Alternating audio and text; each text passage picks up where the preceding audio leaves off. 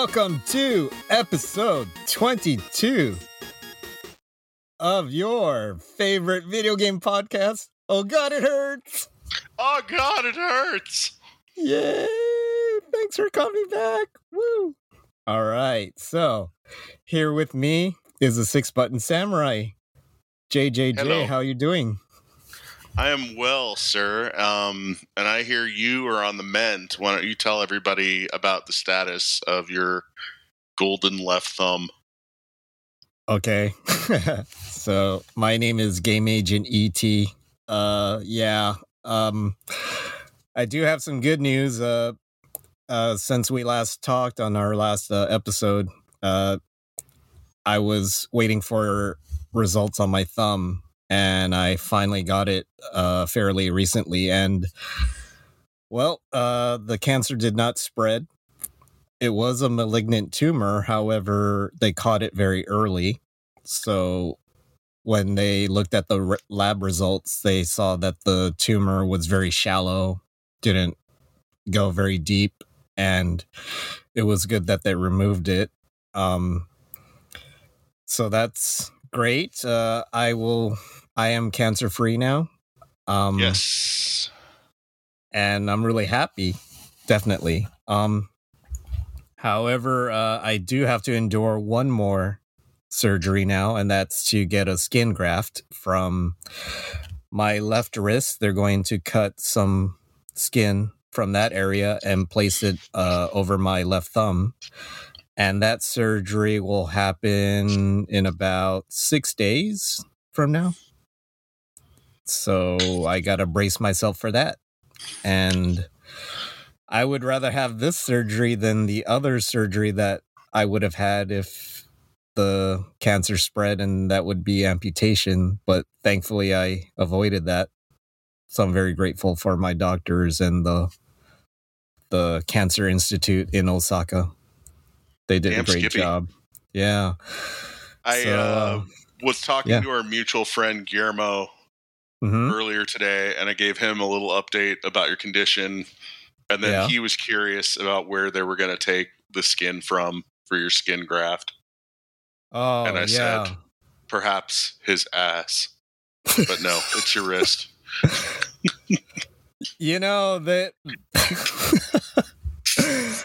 Well, if they took it from my butt, it'd be kind of a fatty tissue, right? I'd have a pretty beefy thumb. Yeah, so supple. Be like a newborn rappy. Yeah. I'd be like rubbing my cheek on my thumb all the time if that was the case, but wouldn't you? Yeah, I would. But no, it was either the wrist or under my arm, kind of near my armpit. That's what they said the possible two locations would have been. Interesting. Yeah. What do you know what sort of underlying logic there is with that? Is there like regions of skin on your body that are similar to others or something in that realm? Yeah, that's what I would like to know. I would think that you can't just get skin from anywhere. It's got to be something that kind of looks or has the same consistency as the area that you're trying to graft. I have a mutual friend that he's the head of our fantasy football league, and he was telling me about his story when he needed skin grafts, and he had some sort of, kind of like me, he had some sort of tumor, I believe, but it was on his legs. So yeah, they got his skin from all places, like from different places of his body that were not similar to where I could get my skin graft. So I'm guessing, it just depends on what area you're getting grafted. But yeah, it is interesting that I mean, as much as looking at my thumb, like recently I've been able to see what my thumb looks like without the bandages or any sort of thing, and it doesn't look pleasant, but at the same time, it looks intriguing because it's kind of like, oh, like a little bit of curiosity. Like, wow, this is kind of sort of cool. I kind of wonder like how they're going to do it or how things came this way. And just that, I don't know. That's how I've always been wired. I've always wanted to know how things work or how things go. And this is another part of it. Yeah, just we'll see what happens. It's kind of like an interesting day-to-day, week-to-week process that it's like every week is new, I guess. So, James, what's going on with you, man? Not a heck of a lot at this moment.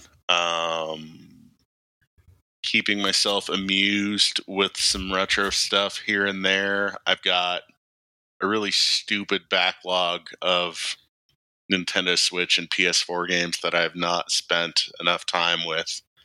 I also picked up a sealed copy of Nier Automata, the Game of the Year version for PS4. So nice. I want to spend some time with that because I've heard from many people that it's a fantastic game, but the backlog. So many things to play, so little time. Adulthood sucks. It does. It really does. I mean, literally, if I had no job, I would be playing video games 24/7, I would imagine, because there's a lot of good games out there, just not enough time. Yeah. So would Nier be the next game you would play, or are you considering playing another game? Like, if you can, I don't know. I'm torn between that or I might spend time with either. I got the Switch version of Trials of Mana last Christmas. Yeah. And I realized that I hadn't even opened that one yet. Oh, wow. Same with, actually, come to think of it, I got that one for Christmas of 2020, which is terrible. So there's that, and then there's also the Xenoblade Chronicles Definitive Edition that I haven't spent time with yet, but that one looks interesting to me as well, especially since the third one seems to be drawing rave reviews, so I might start down that road since, a JRPG is always a good thing to sort of get some grind time in, especially like in the evening. It's almost like, that's like the bedtime story genre of gaming because, you can just enjoy them, you can grind your battles, and you can not stress out about anything too terribly much, unlike like a really intense action game or a fighting game or something. So, and perhaps that'll be what's next. It's also possible to doze off while playing. Oh yeah, I've seen you do that a couple times when we lived together. It was funny. Doze off when you're playing a game at night. Oh yeah. So it is kind of like a book. I mean, yeah, you might die, or sometimes some of these games are built where it's like, if it's turn-based, it'll just sit there. It's quite convenient. Yeah, totally. It's like a little bookmark that's automatic when you doze off. Yep. But yeah, it's real chill. I think that's why this became such a huge thing in Japan, where you've got lots of overworked salarymen who will then just go home and climb into their small apartments and throw down a little Dragon Quest before getting 5 hours of sleep and repeating the next day. Yeah, I think that's what keeps us going. Media like this is the modern day storybook, like you said. Yep. All right. Let's tote our mugs out to the water cooler. Yep. All right. So this big news item hit just recently where Sony, they were apologetic, but they said they had to raise their prices of the Sony PlayStation 5 in many big markets, not the US, oddly enough, but in markets like most, I believe all of Asia, if not most, and parts of Europe and South America, I think, quite a few places, and Canada as well, I believe. But yet Microsoft and Nintendo did not raise their prices on their systems. So James, it's funny. This is almost the flip side of, there was a famous moment when the original PlayStation launched and Sony and Sega were playing footsie with their respective announcements that year. And I think hours before at a press conference, Sega had said that, surprise, they were releasing the system sooner and it was just going to have a handful of titles and it was going to hit at $399 US with Virtua Fighter as a pack-in. And Sony scheduled their press conference. Literally one guy from the company walked up to the podium and just went $299 and then walked away. And I think functionally that's what Microsoft and Nintendo have done to Sony over this specific announcement, because it's a very strange time and, a lot of people are feeling a pinch from things and, on the whole, despite the sheer number of purchases I may make in this realm, video game income is pretty disposable and generally the thing that a lot of people are probably going to back off on if cash becomes an issue. This is a sort of stranger environment for this because you still can't get PS5s easily anyway. They're still extraordinarily difficult to find. So I think even if that price increase were happening here in the US, it would be really interesting to see if that actually resulted in more units actually sitting on the shelf for any length of time. So I don't know how this affects things. I mean, it's a strange move. I can't ever recall a console manufacturer actually raising the price on a system of theirs. This is now nearly 2 years after the launch of the PS5. So it's weird. It really is. And I'm sure Microsoft and Nintendo are happy that they've made this announcement because, if anything, this might be the little nudge that pushes somebody into picking up an Xbox or a Switch instead. Most definitely. Basically, we kind of talked about this a little bit on Nintendo's side on The Adult Gamer, which you can check out on their podcast on anchor.fm/the-adult-gamer. Check it out. It's a good podcast with our buddy Optimus and Finir. But yeah, when we talked about that, we were talking about how Nintendo could afford to do that because they get their sales, their profits mostly from software, not really from hardware. And also, they've got technology that's fairly readily available. I mean, it's old parts. Right, it's an old chipset. Yeah, from mobile. And Microsoft and Sony have long played the game where essentially they take a hit on every piece of hardware that comes out because they're trying to cram in a hell of a lot more kit at that, $300 or $500 price point than the other guy. Yeah. So I don't know.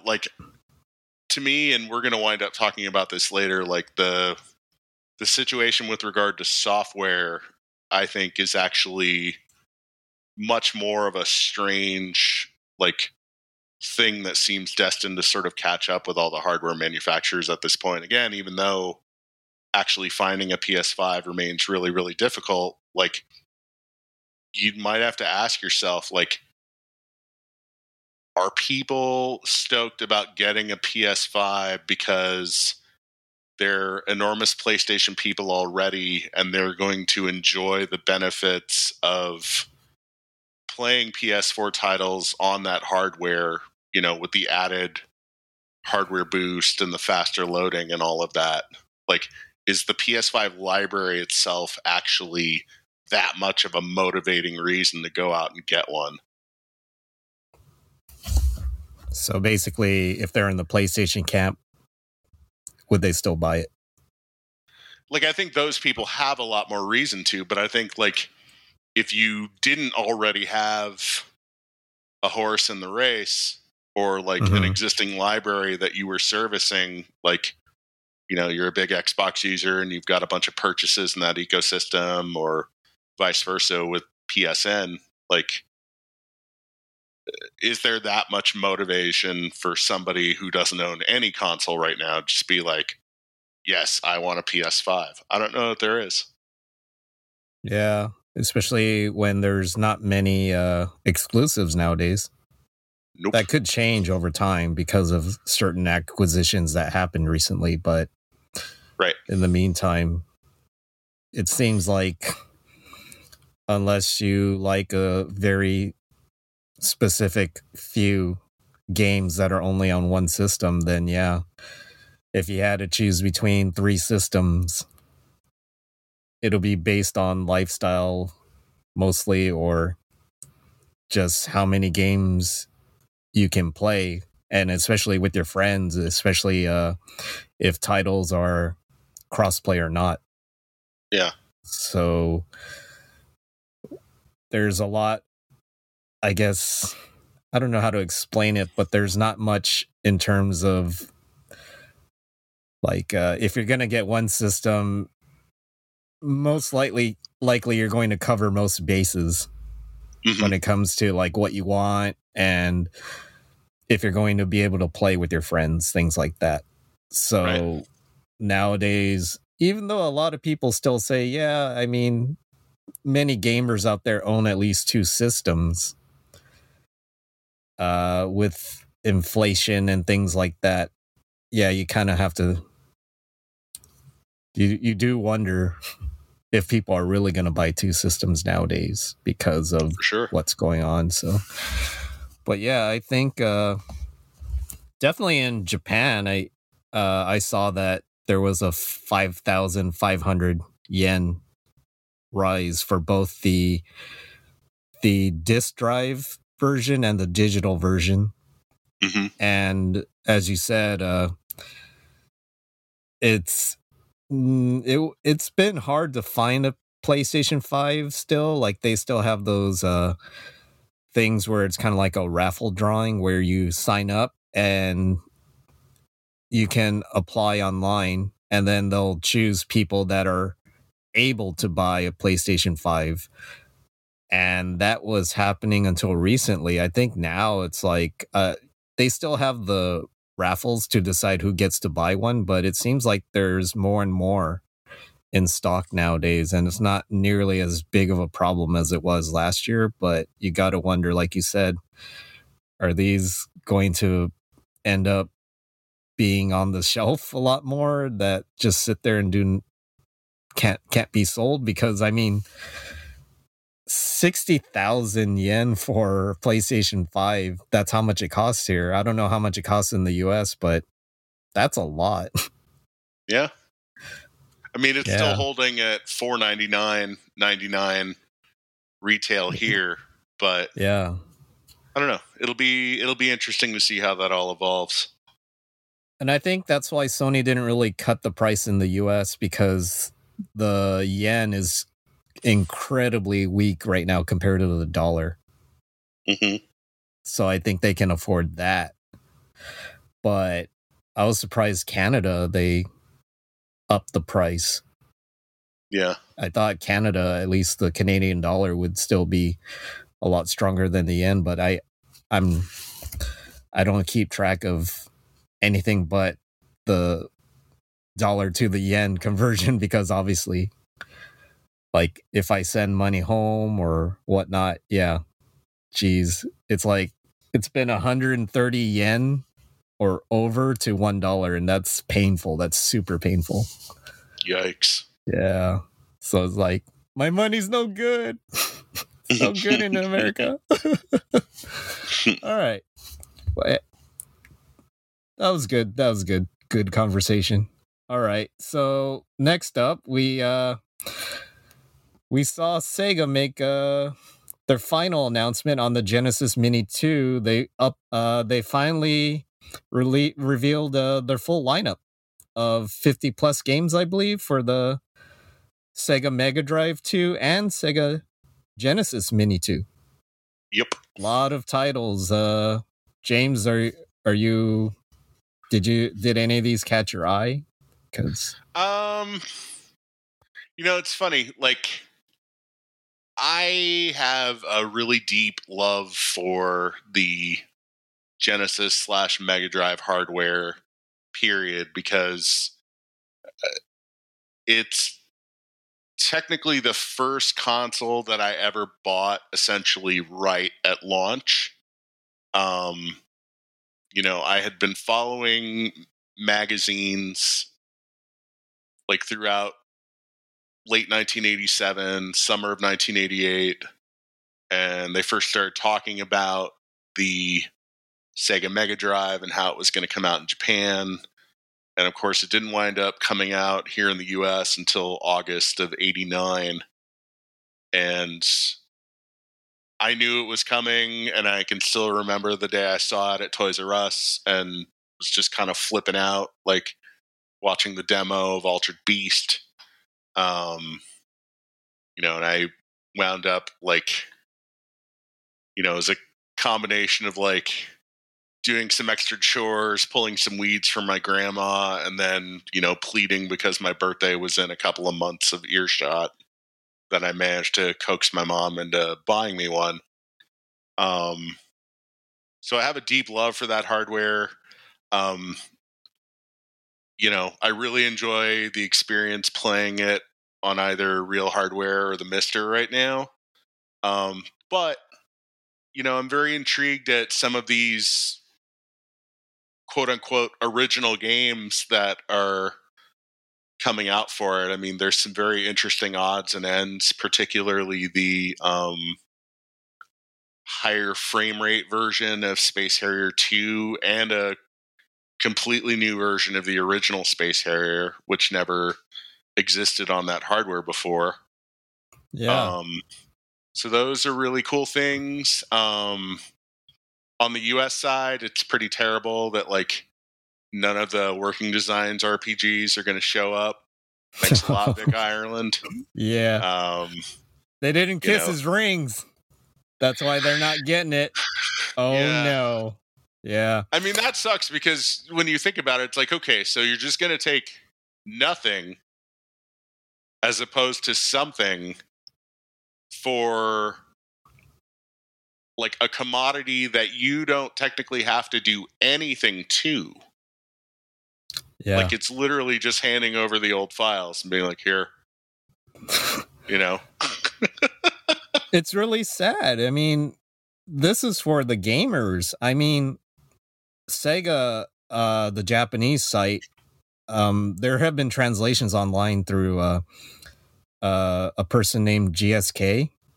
He's been translating a lot of the blogs from Sega and interviews as well. And they were saying when they do stuff like this for the Mega Drive Mini 1 and 2, what they did was, for certain cases, there are a lot of like either licenses that are really, really hard to kind of ask for them again, but they do it anyway.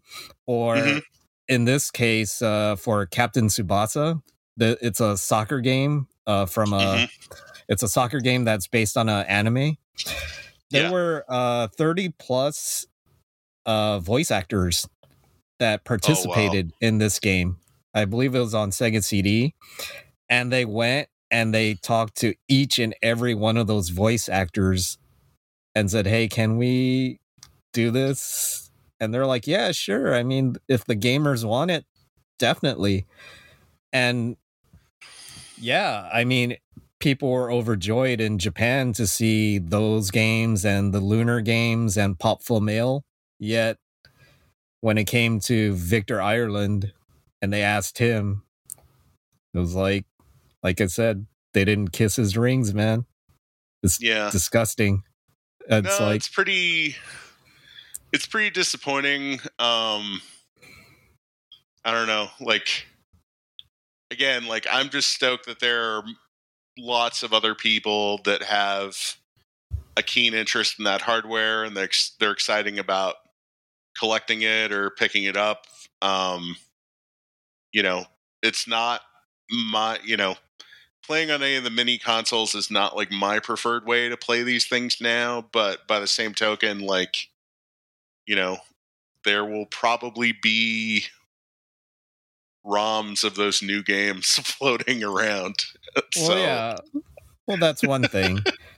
Yeah. And another thing is, hey, if Victor Ireland doesn't want to play ball, hey, guess what? There's going to be other people that are going to be uploading the Lunar and Popful Mail ROMs to the Mini too anyways. So screw you, and Vic. I mean, it's kind of an interesting conundrum too, because I think there's a lot of people that they went out and bought the first Genesis / Mega Drive Mini, and now they've got a bit of a choice to make because, that last mini console got hacked pretty wide open. Like, there were already people that had added like 32X games or even Sega CD games to their existing console.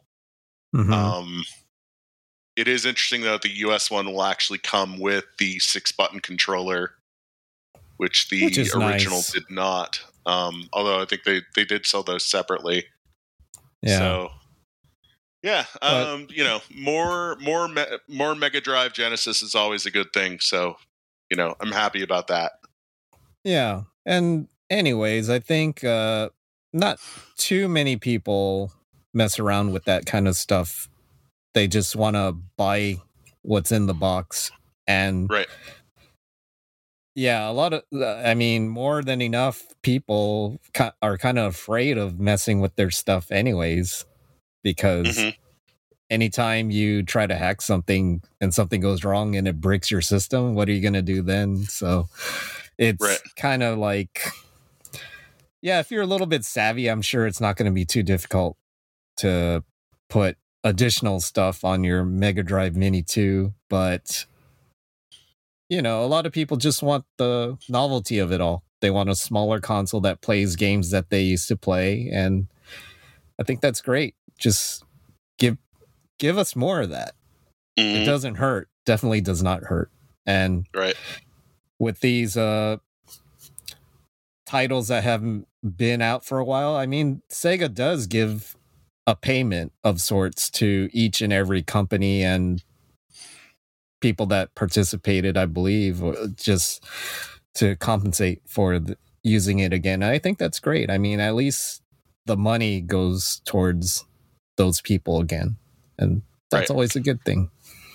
All right. So next is I guess the next topic would be about Denuvo, which a lot of people, when they hear that name, especially in the PC gaming sphere, they kind of shiver and because that's the company that puts anti-piracy software in their software. They offer it to software companies. Well, there's been talk, actually a statement they made at the Gamescom convention, I believe. Is it in Europe? I'm not sure, but that is Europe. They made a announcement saying that we're gonna have our software available for Nintendo Switch. And they said companies actually demanded it.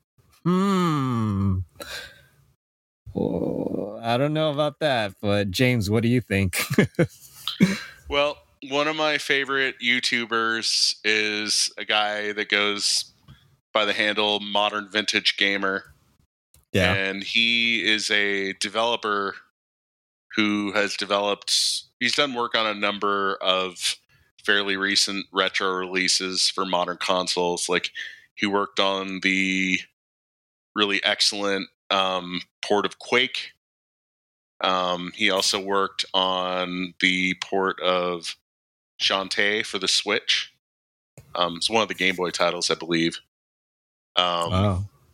And he was just like, oh, great, the most hated piece of PC DRM is now headed to Switch.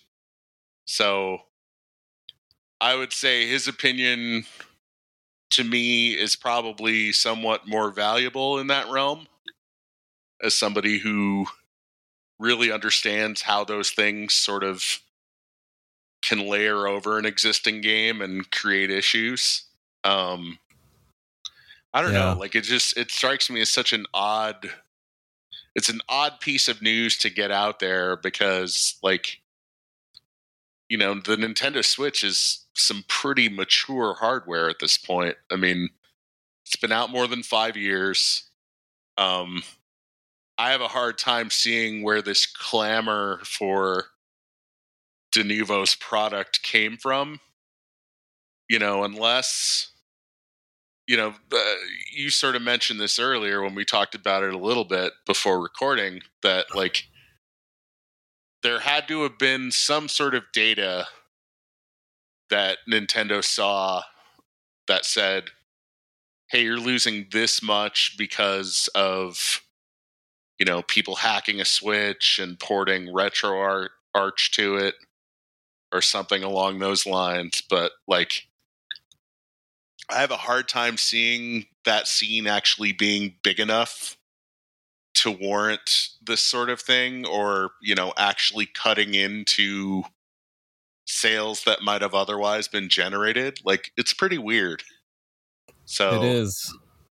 I think so too. I mean, because quite frankly, the ease of hacking the Switch is not as easy as what we talked about just right now with the Mega Drive Mini or the Sega Genesis Mini. Right. A lot of people hacked it because all you needed was what, an SD card or mini SD card mini, whatever, micro. Yeah, it's not even an SD card really. It's more like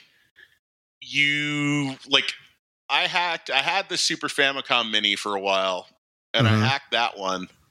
Yeah. And there was a blizzard of YouTube tutorials for doing it for the Super Famicom / Super NES Mini and the NES Famicom Mini. Yeah. And basically it's like, you know, since both of those and the other minis draw power from a mini USB cable, you basically download this existing piece of software. I think the one that Mike used for his Genesis Mini was called Hack-Chi. Basically, you hook it up.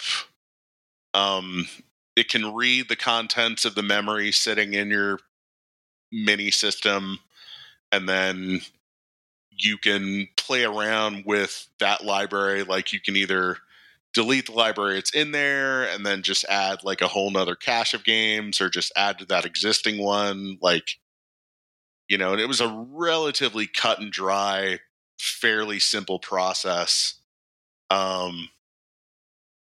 And yeah, hacking a Nintendo Switch, as best I know, actually required, you know, somewhat more of a complex thing to pull it off. Not that I've ever actually tried it, because I like my Nintendo Switch. I like the library for it. Like, I don't really have any real motivation to do that personally. Yeah. So yeah, I mean, it strikes me as really, really strange, because that's a mature piece of hardware. It's been out a long time. They've already sold a bazillion games for it. And, realistically,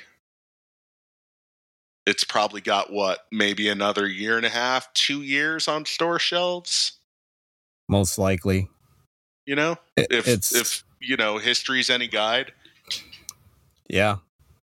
I mean, they did say last year, I believe, or early this year, that it's at its halfway point. Yeah. And even that is kind of generous because 5 years, I mean, if that's the halfway point, then I don't know if it's going to last 10 years. I really doubt it. I think people want a new system by then, like even after another 2 years. I mean, I think the hardware makers always talk in those terms, but I think I remember Sony also saying something fairly grandiose like that about one of the PlayStation systems. They were just like, this is the decade of whatever hardware that was, Yeah. But, retail cycles tend to move faster than that. And so I definitely don't see the Switch continuing to devour that much shelf space for another 5 years. Especially just given the fact that porting games for other systems is just becoming increasingly difficult because now you've got hardware that really, really surpasses what the Switch is capable of. And you're going to see even fewer ports of those games. If they added that software. In the mold of, right. I mean, in the mold of something like Doom or Doom Eternal, which most people say, those are incredible feats of getting those games to actually run on the Switch in a playable manner. Of course, there's a ton of compromises involved, but weird story. Just a very odd thing to have DRM potentially rear its head on the Switch at this point in its lifespan. And that's an interesting thing you brought up with the whole, it's already 5 years old. Why would you want DRM now? Right. Which it would... Yeah, I think Denuvo is kind of acting like how you go... if you go to an electronics store and after you buy an appliance or a new TV, the salesman's all like, hey, you want to buy a 2-year guarantee on that? Add on to it? Right. Make your purchase a little bit better. They're kind of selling that to companies because they're a software company. They want you to buy their software, making you think that you have a need for it. But in reality, I don't think so, man. Yeah. I mean, very strange.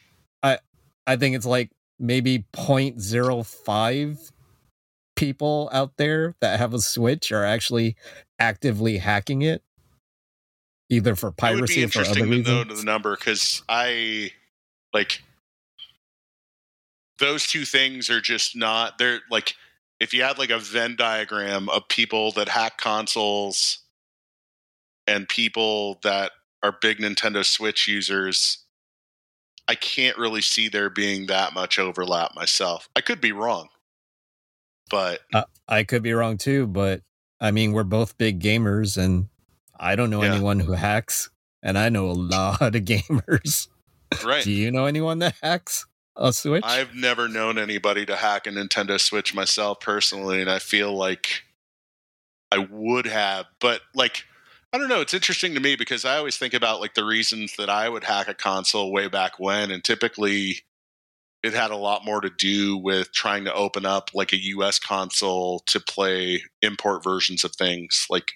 That was always my biggest trip personally, more so than just outright piracy. Yeah, that's true. I mean, I knew people who hacked the 3DS just to play games that were not in the same region as their system.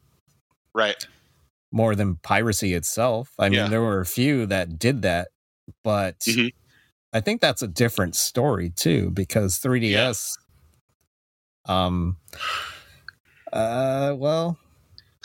Yeah.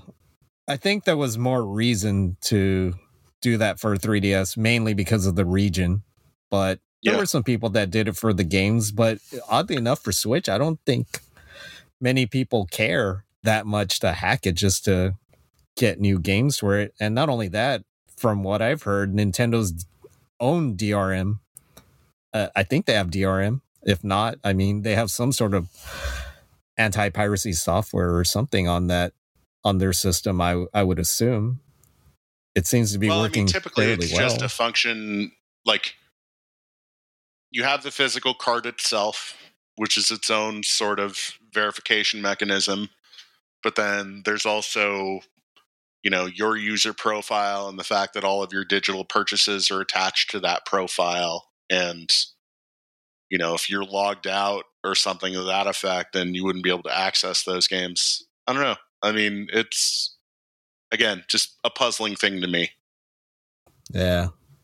But Denuvo, well, we'll see what happens. I mean, the first game that has their DRM, I'm pretty sure a lot of people are going to try to see if they're doing as they claim, which they have claimed in PC software as well. Oh, it doesn't take any of your resources, or it's not malware, blah, blah, blah. And it ends up being that way. We'll see. Right. We'll see. Give hackers more of a reason to, prove you wrong. All right. We're going to take a little break. You're going to hear from another show that's on the Ruminations Radio Network, a network that we're part of. If you like what you're hearing from this show, please check it out and many other good shows on ruminationsradionetwork.com. We'll be right back. Hey kids, it's Don Shanahan from the Cinephile Hissy Fit, one of the podcasts on the Ruminations Radio Network. If you've been enjoying this show, come listen to Will Johnson and I fight it out over cinema's best and worst on the Cinephile Hissy Fit. Find us and all the great shows over on ruminationsradionetwork.com.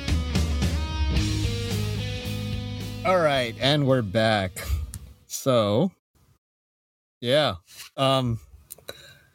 Should we talk about the fall season? This fall season right now? We could. Yeah. How there's not as much as games to play as normal. Mm-hmm. Like, all I know is that we have Splatoon 3 in September.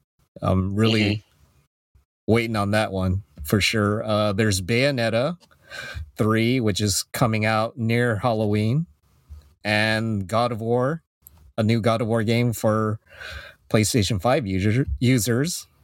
But other than that, any other games, do you think, James? Do you know of? I'm probably one of the worst people in the world to ask this question because while I own an Xbox Series X, the new game that I've played on it is Elden Ring, which I still need to spend more time with. I mean, to me, it's very strange when you've got a holiday season approaching and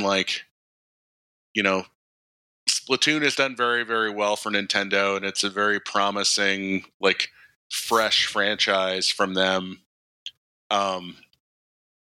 But I don't know that it has the same sort of marquee value that a brand new Mario or Zelda or Metroid game would have along those lines. I understand that. Yeah. That's not to take anything away from the game itself. It's just, thinking in terms of brand awareness and, the kind of thing that a lot of people sort of set their watch for as far as a release date. Even with Splatoon 3 and Bayonetta 3 in tow, it's kind of an oddly light lineup for them overall. And not to strictly dump on Nintendo here, because I think the other players in the hardware arena are looking largely at the same thing. And again, this is all we knew when the pandemic hit and there were a lot of shutdowns and, studios going dark, like, it wouldn't be felt immediately because you had a variety of projects that were already very much underway that would continue to sort of roll out. But now I think we're really beginning to feel that pinch of, development being severely curtailed at one point and, mothballed for months on end. So, yeah, this is finally like the other shoe dropping from all of that. Yeah, I agree with that. That and the acquisitions. Once those acquisitions were made, I'm sure there were also adjustments that needed to be made to kind of brace for their new type of situation. And I know if Optimus were with us right now, he'd be screaming about the new Call of Duty game, and I'm sure that's a very big deal to a lot of gamers everywhere. But on the same token, I mean, now that it's going to be every 2 years instead of every year, they'll be able to spend a lot more time to really improve on a lot of things that matters, especially gameplay and especially things that add to the content instead of just putting a pretty thin coat of paint on what's already there, and some people thinking, I don't know if that's enough. Yeah, I mean, I know that Activision had like multiple teams working on those games, so it wasn't as if like you had one team like literally belting out a new title year after year. Like, good point. That would absolutely be insane and completely unfeasible. Yeah, Call of Duty fans are lucky because Infinity Ward and Treyarch are the two teams that work on those games, and they kind of shift between those two every release, right? Mm-hmm. So instead of spending just 2 years on a game, they can spend up to 4 years. Does that sound right? I don't know exactly how it works. Yeah.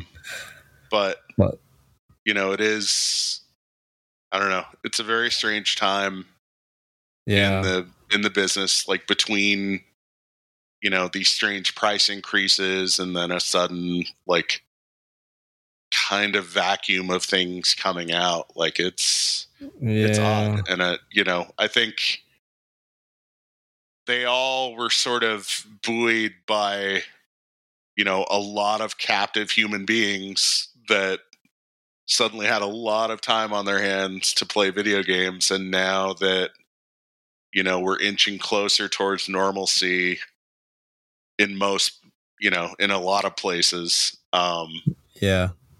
Now for a lot of people, like they don't want to necessarily just sit and burn a ton of time sitting in front of their consoles now. So yeah, because it'd be interesting to see how all of that shakes out, because I think the one thing the video game industry is not great at is, addressing shortfalls as far as sales and, not meeting expectations. If there was ever a business that just seemed sort of built on the idea of like ever exploding profits and never being, there never being a downturn, video game industry is definitely guilty of that, as are many others. So we'll see how that all ultimately winds up. Yeah, it's a tough time. As you mentioned, like a lot of people are busier now because, as you can probably imagine, after COVID started running its course, we were stuck at home. Some people lost their jobs, things like that. And now people have new jobs and they're kind of back to business as usual, maybe even more so because their new jobs, they're trying to adjust to new things, and that takes more time, more mental resources, and they need to put more time on the clock to get things going. So that could be one factor, as to just I don't know, that things like just in general, I think this slow fall, I guess, I just hope it doesn't extend to next year as well, but I have a feeling it could. Yeah. Because, I mean, if it reflects what we're going through right now with COVID and what it's been taking over 2 years to kind of, like you said, get back to normal. That could reflect on game development as well. So I'm afraid to say that, but yeah, it may look like next year will be more of the same. And just in general, like, who knows what's going to happen as a result. Like, it'd be interesting to see, especially sales with like PlayStation 5. I mean, is it going to get to the point where Sony actually loses this platform race? I think you mentioned before, right? Like, Sony has been riding high for the past couple of system wars, right? But is this the time where they kind of topple and fall because of a mixture of business decisions as well as an unprecedented obstacle, which was COVID, that kind of threw their cart off track? Well, I think it's still a truism that no hardware manufacturer ever wins 2 generations in a row. Yeah. You could argue that somewhat with Sony and the PlayStation, because PlayStation got them off to an incredibly auspicious debut as a hardware manufacturer, and PS2 was one of the best-selling systems of all time. So that does somewhat break that model.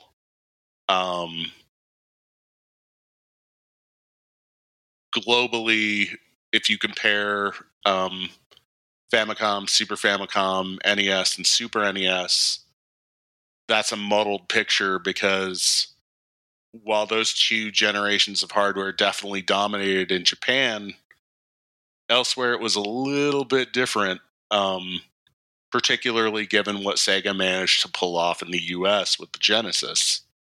That said, with PS3, Sony definitely fell off.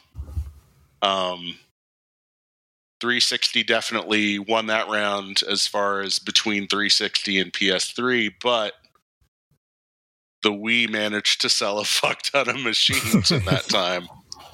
Yeah. And then they absolutely ate shit with the Wii U. Exactly. So I think it's really, really difficult to win 2 in a row. And,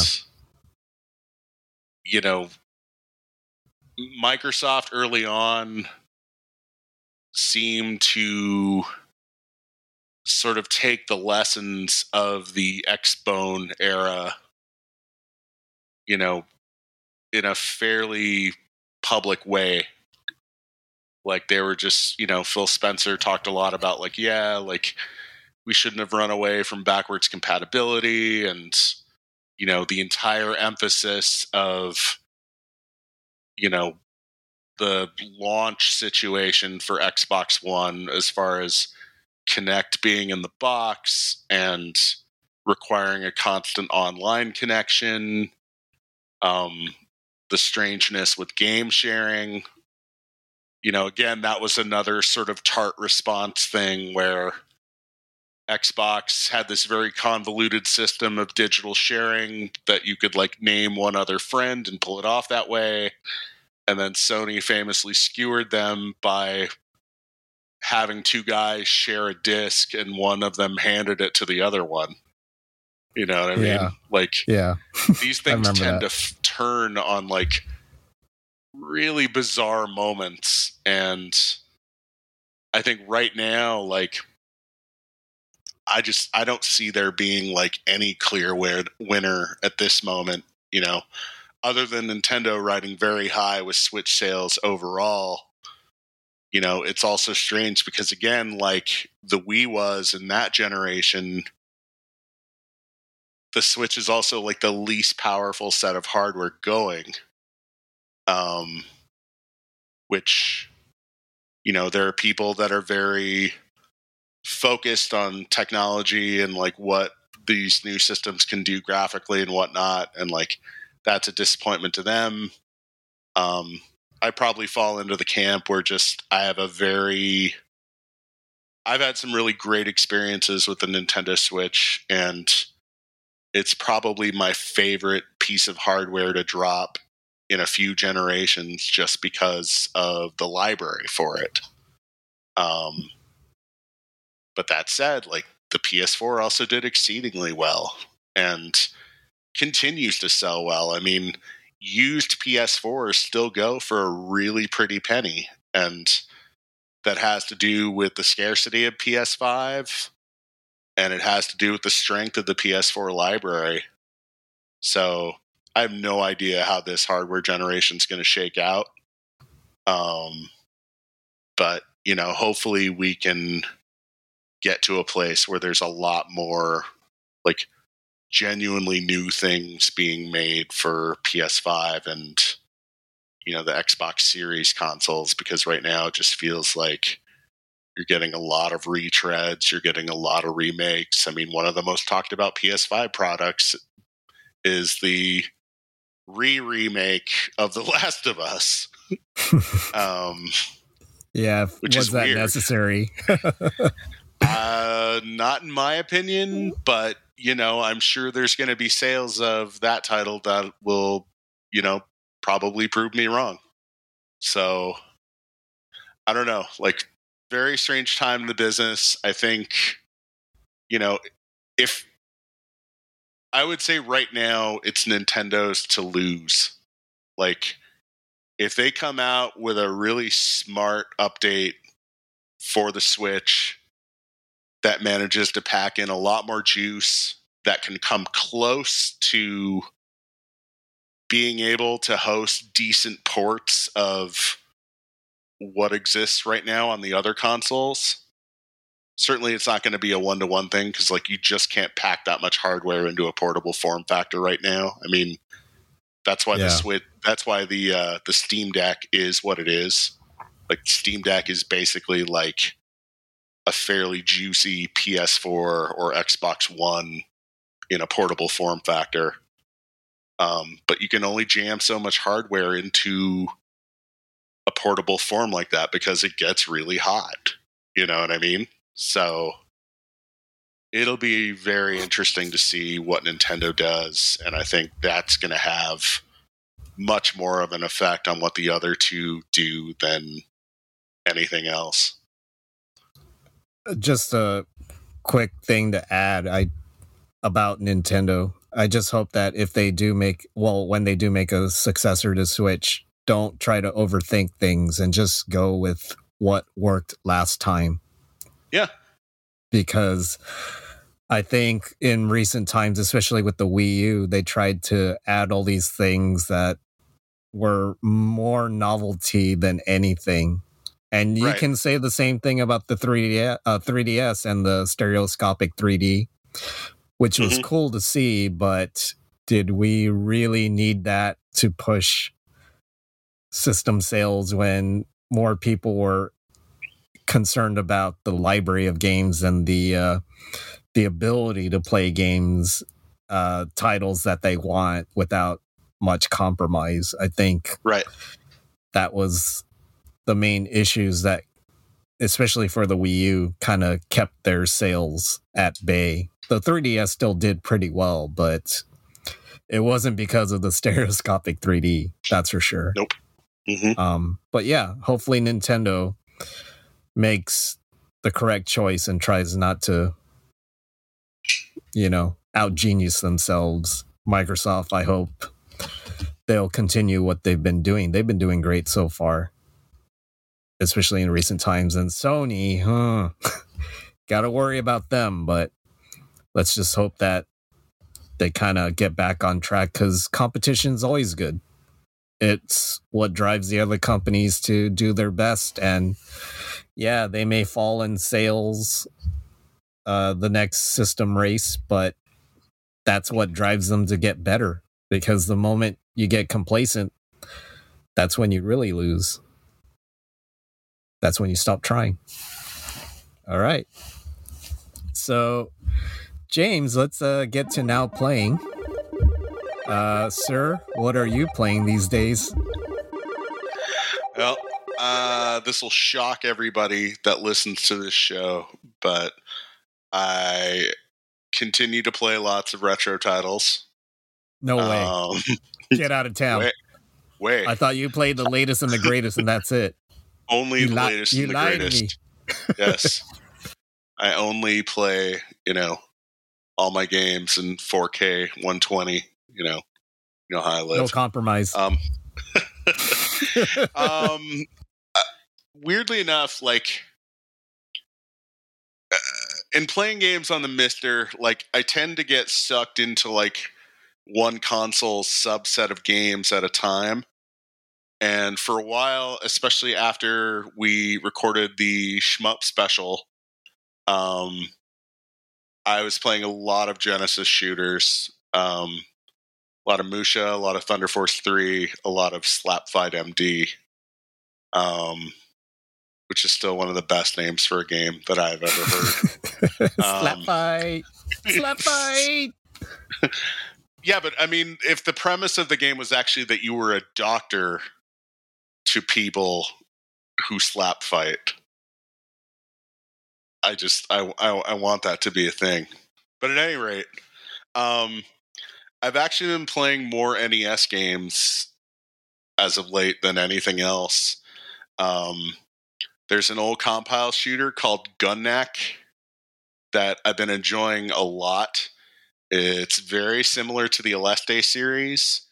It moves really, really fast. And, to me, it's almost even more exciting and weird to see a really fast, fluid shoot 'em up on the NES, because, I know we talked about the port of Life Force before, but, Compile just manages to push so much sprite muscle out of the NES that it almost seems like a trick, or, they deployed some other means of getting that to happen. So, been playing Gunnak. I've been playing what is definitely one of my top 5 versions of Tetris, and that is the unlicensed Tengen Tetris, which was a port of the Atari coin-op, and still remains one of my very favorite versions of that game.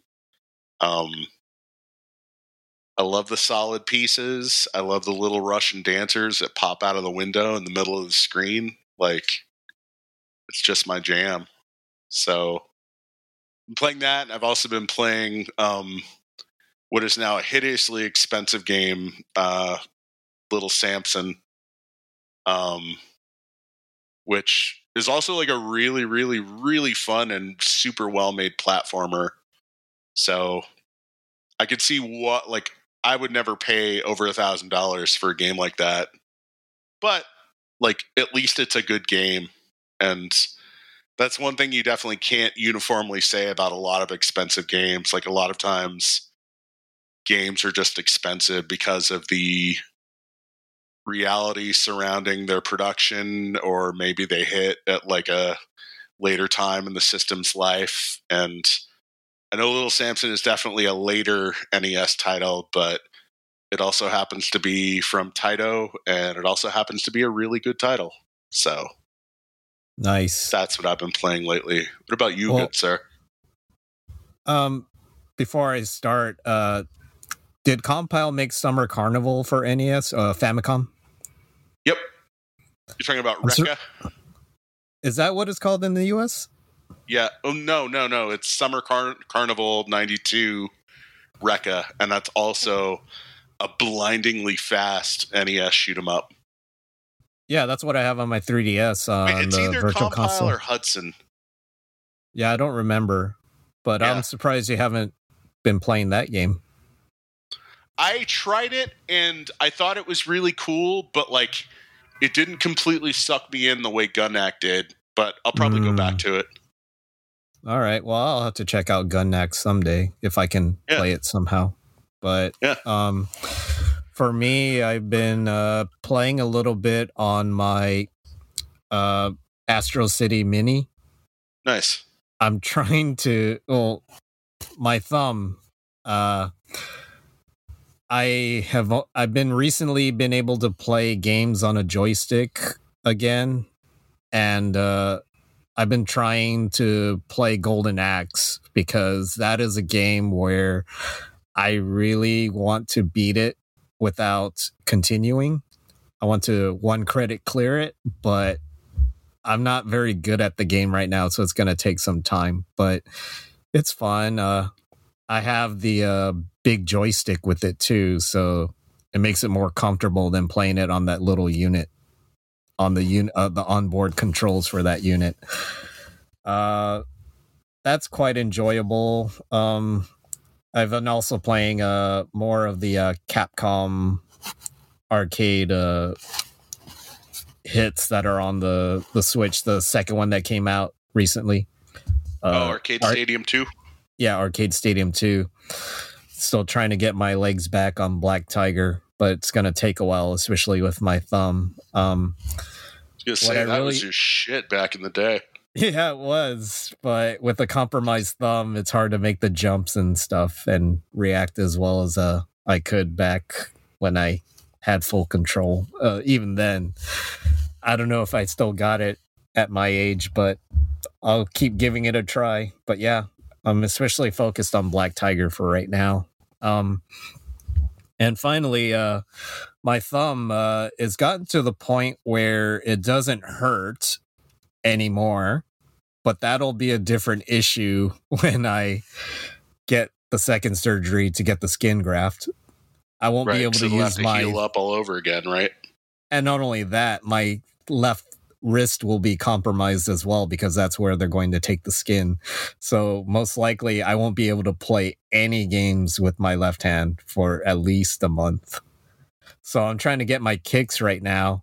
I downloaded the Splatoon 3 Splatfest demo. I guess it's considered a demo because you can technically play it on the day you have the Splatfest, which is the time we're recording right now. It's gonna be tomorrow, and it's a good way to test out all of the weapons that will be available in the game, which is currently 26 weapons. And of course, the Splatfest levels, they're going to be different from Splatoon 2. It's going to be the new format where you can choose one of 3 teams instead of the usual one of 2 teams.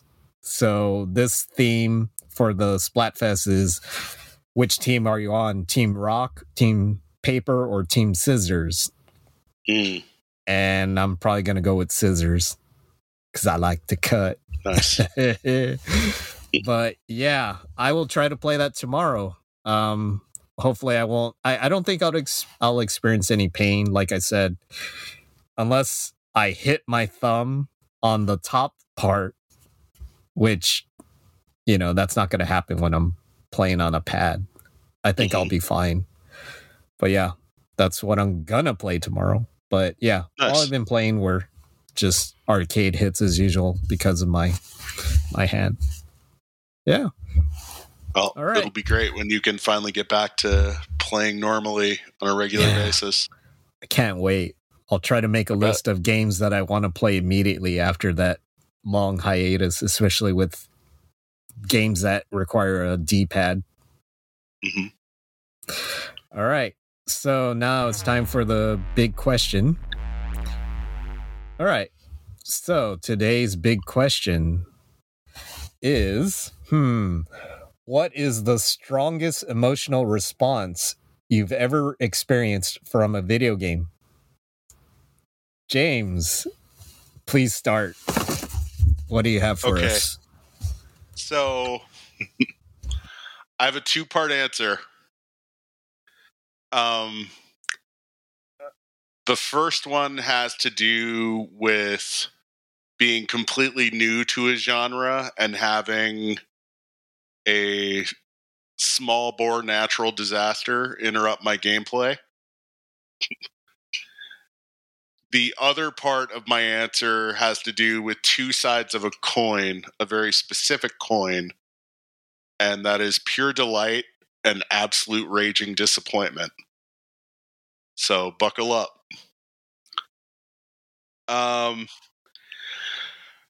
The most powerful emotional response that I've ever experienced from a video game had to do, and the thing is, like, I know that a lot of gamers, particularly those who came up during the PlayStation era, they always talk about Aerith dying in Final Fantasy VII.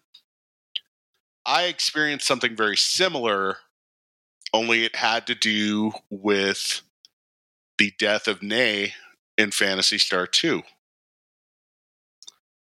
Now, the thing about it is that there was a very large nugget of like cutscenes that sort of glommed together around this point in the game. And I was just on one of those absolutely wicked tears that, you know, you're only able to enjoy when you're 16 and have fuck all to do in the summer.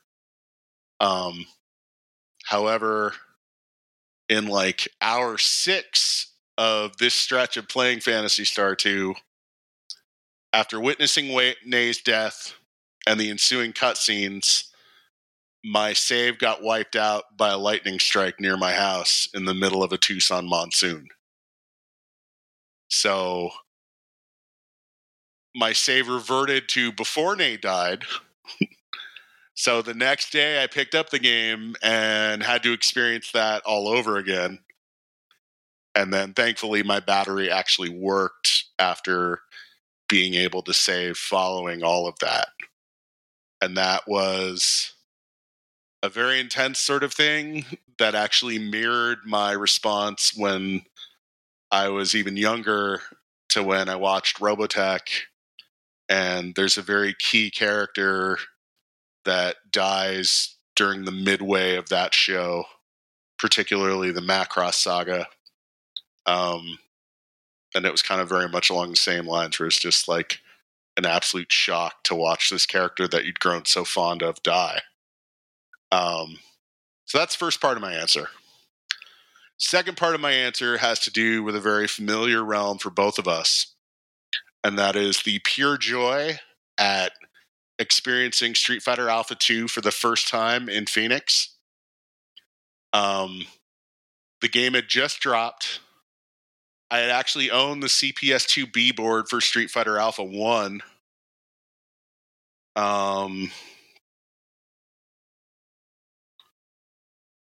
So, like, I was very hyped about it. I'd only seen a few screenshots of the game. And then playing Alpha 2 for the first time and seeing every complaint that I had about the original Alpha, be it the very lean roster or the relatively limited movesets or even kind of the plainness of the backgrounds, Alpha 2 managed to stomp the original in basically every way. Like, it was absolutely everything that you expected from the Street Fighter series at that point, and then some. Like, I was having great matches with some of the locals up there. It was just electric. It was a fantastic experience. Cut to about a year later, the first time I experienced Street Fighter 3 in the same arcade. Now, I know that you can identify with the years that we spent waiting for Street Fighter 3. It had become the biggest running joke in gaming that Capcom cannot count to 3. It was like Duke Nukem Forever for our generation. It was all of that and then some. And then to finally play it and just be kind of baffled and slightly horrified and just ultimately deep disappointment. The kind of which that I would not know again until like 2 years later when The Phantom Menace came out. But God. Playing Street Fighter 3 and realizing just like how just thoroughly underbaked every aspect of that first iteration of it is just like, it's still like mind-boggling for me to ponder now. And to think, like, we actually know now that for the longest time the game didn't even have Ken and Ryu in it. That it was just the rest of those characters and functionally Alex as the lead. Like, it blows my damn mind that for a while those guys thought that was a good idea. Yeah. I think there's an article from Polygon that explains a lot about Street Fighter 3 and how it started and obviously the reaction. I think it's a good read if you can ever find it on polygon.com. If you take the time to look. That's a great article, and I have read it. Yeah. Any of our listeners, if they're interested, do a search on Polygon Street Fighter 3 and read up. It's very interesting to read. My thoughts exactly on Street Fighter 3. I was so shocked at how, I wouldn't say it was like the bottom of the barrel bad, but after like playing it for a few weeks, I was like, I just don't. I'm trying to find reasons to play this game, right? And I couldn't. I was on the exact same wavelength, man. I mean, I couldn't even, like, I was not personally equipped to handle the truth that Capcom had released a pretty shitty game and called it Street Fighter 3. Exactly. Like, I couldn't do it. And I think maybe I said it before in the previous episode, but I think the person that was in charge of the game, he didn't really play fighting games, and it pretty much showed. Yeah. Because it didn't really play like Street Fighter. It didn't really feel like Street Fighter. It wasn't fun like Street Fighter. Or Street Fighter 2, I would say. Let's not put it with Street Fighter 1, but... It bore a passing resemblance to the franchise, but it was just missing so many things. And, like, it was all the more baffling to behold because, like, clearly, like, the hardware itself was actually impressive. Like, the level of fluidity in the animation and the sheer number of colors on display, like, it was a powerful piece of 2D hardware. But it was such a thoroughly meager game that wore that title. And it was just, like, my brain just could not compute that. Even more insulting since the fucking marquee just said 3 on it. That's how cocky they were. Uh-huh. At least Capcom USA was. Right. But yeah, it didn't play particularly well. It didn't flow. It didn't feel like there was an actual engine that had things that really warranted mastering. It just felt like you're doing moves and it's not really fun to chain into combos or things like that. It just felt like it was a step down. Well, I mean, and particularly after coming on the heels of Street Fighter Alpha 2. And Alpha 3. Yeah. Well, Alpha 3 hadn't come out yet. That would drop in 1998. Yes. Oh, okay. Okay. Sorry about that. But just in thinking of, like, you know, ST was the gold standard for a long time. Some might say it still is. But then you had this low with Street Fighter Alpha where it was like, well, they're trying to do this new thing and they've got some sort of interesting new characters in it, but like that game also came out underbaked, though not nearly to the same degree that SF3 was. And then Alpha 2 came out and was just better in basically every regard. And then to have this huge step back again, it's just like unbelievable. I think they learned from that because, well, at least in terms of gameplay, they didn't learn that lesson with Street Fighter V, like in terms of what people want out of a game in terms of single player. But the gameplay, at least in Street Fighter V and 4, leaps and bounds better. Yep. It felt like a fighting game and it felt like Street Fighter. But I remember after Street Fighter 3 came out, we were begging the tech guy at a Sounds Place, the University Arcade in the University of Arizona. We were like, please get Second Impact. Please get. He's like, are you crazy? Do you know how bad Street Fighter 3 did? So he did get it though, and actually that was a much better game. Much better game. Yep. So there you go. I forget, how long did they take until they brought out Second Impact, the follow-up to Street Fighter 3? It actually came out very shortly thereafter. Like, I want to say even like, I think in the same year. Yeah, it was like an emergency one. Right. Emergency Although release. It's also further strange because that game is probably, of all the arcade versions of Street Fighter, and there was an episode of Retronauts that specifically talked about the SF3 franchise, and they were like,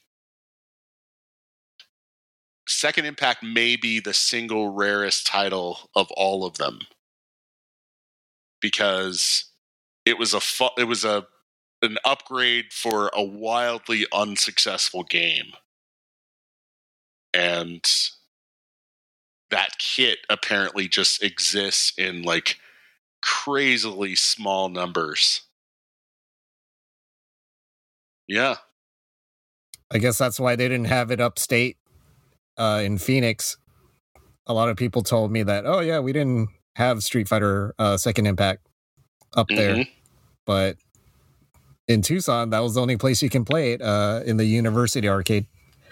Right. So we were lucky. It was a fun game too. Yep. Yeah. Oh man, I don't know if I can top that. So what was your talk about the biggest emotional impact you've experienced from a game? It was most definitely Ninja Gaiden for NES. Nice. And there are quite a few things as to why. Number one, the obvious difficulty of the game. Yes. Ball busting. Yeah. I mean, we're really talking primarily about just like the last couple of stages. Yes. Exactly. I think for the most part, like with a lot of practice, you can get through like 1-1 to 4-2 or whatever. And, you know, not completely lose your mind. But the last stretch of that game. Yes. Stage 6. It's just downright evil. Yeah. So this came out in 1990 and I bought it pretty much that year because I love ninjas and it was just so cool looking. I had to. And I remember when I was playing it and I got to stage 6 and I noticed how much harder that whole stage was compared to other stages. And they did that sort of thing that some companies do once in a while where it's like once you reach a certain thing, what used to be a given was no longer a given. In this case, stage 6, it's spread out into 4 parts. So if you end up dying in any of those parts, like 6-2, 6-3, 6-4, instead of starting at 6-2 or whatever section you were at, you start all the way back at 6-1. Oh. I believe. Yeah. Especially when you get to the boss. If you can imagine, like, well, stage 6 in general, you're lucky to get all the way up to the boss because there are so many like cheap deaths you can experience, especially in 6-1 with the jetpack guys throwing shurikens everywhere. And there's only like a certain amount of platforms that you can jump on. And not only that, Ninja Gaiden is notorious for having enemies respawn if you scroll in and scroll out. Like if you scroll forward and then you attack an enemy, but then another thing hits you and you go back and then you go forward again, that enemy respawns. So it's super frustrating. Yep. And once you finally get to stage 6-4 and you have to beat not 1 but 2 but 3 bosses. If you die to that boss, guess what? All the way back to 6-1, baby. God. Oh, I think that's what happened. That's what happened. If you die to the boss area, you go all the way back to 6-1 after your death. It doesn't even matter if you have any lives left. Oh, that's right. You just go all the way back. So I think I'm pretty sure maybe you can continue. Like if you die at 6-2, you can continue at 6-2. I believe. I'm not sure, but I know for sure once you die at the boss, all the way back to 6-1, and you got to do all that stuff all over again. So many people share my pain. Yeah. And I was a teenager at the time, and I remember getting so frustrated that I didn't play for months. It was one of those things that you let it ruminate, ruminate the feelings and just kind of like, what do I do with this game? You try to think of strategies. You think of like just staying away from it for a while because you get to the point where you just if you do it over and over and over again, it's just going to make you play worse. Right. So you got to take a break. And I took months off. I think I took like 8 or 9 months off, to be honest. I put that on the shelf for a while. And then I remember after getting back on the horse, I remember playing for like a few more weeks, finally beating the boss, like all 3, and watching that ending, especially with Tecmo. They were pioneers of the cinematic experience where they had the cinematic scenes. It was really rare to see that in any game. But no, most NES games did not have cutscenes like that at all, really. Yeah, so that's why it got me so interested. That's why I love it to this day too, because the story is one of the best I've experienced on a Nintendo Entertainment System. But seeing that ending, which is a freaking great ending, so rewarding. I felt so good. I felt accomplished. I knew this was like the hardest thing I've ever done as a gamer at that point in time. And I'll never forget it. I bet. I didn't break my controller though, like Pac-Man 2. Screw that game. That game sucks. But that was my biggest up and down. Yeah, especially losing to the boss. That was huge demotivation to play that game, I'll be honest. But yeah. I bet. Yeah. Well, that's a great one to share, man. Have you played Ninja Gaiden NES? I have played Ninja Gaiden NES, and I get stuck on level 6. Well, I just haven't put in the time yet to memorize that last stretch, and I know that's just that's one of those like commitment things where I would need to just push everything else to the side and just focus on that thing. But, I might, because I do really, really enjoy that game. Very worthwhile. Anyone that's listening, play that game. Finish it if you can. You can use save states. You can use rewind. Like, if you play on the Nintendo Switch Online version, you can rewind it. If you die, just rewind. Mm-hmm. I won't think any less of you if you do it, because that game's super hard. But definitely, that haunted me for many months as a youth. It took me 1 year to beat that game, 1 calendar year. Yep. That's how hard it was.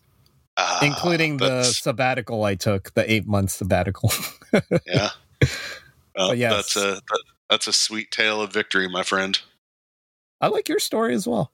Yeah. So, yeah.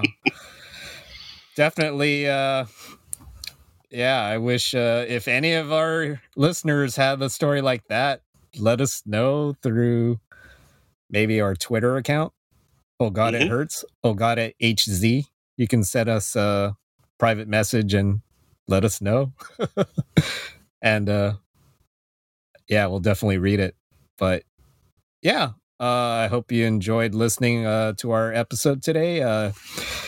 If you enjoyed our podcast and you're a first-time listener, please subscribe and hit notifications so that when we make a new show, you'll get that notification and it'll be sitting on your lap, ready to rock. Yeah, and if you want, we are part of Ruminations Radio Network, which is a great network to be a part of. We have we're part of a collection of great shows, a lot of great podcast hosts. We have fantasy football, we have retro futurist themes, we have Twin Peaks, horror, movies, you name it. If you're interested to maybe have a sampling or,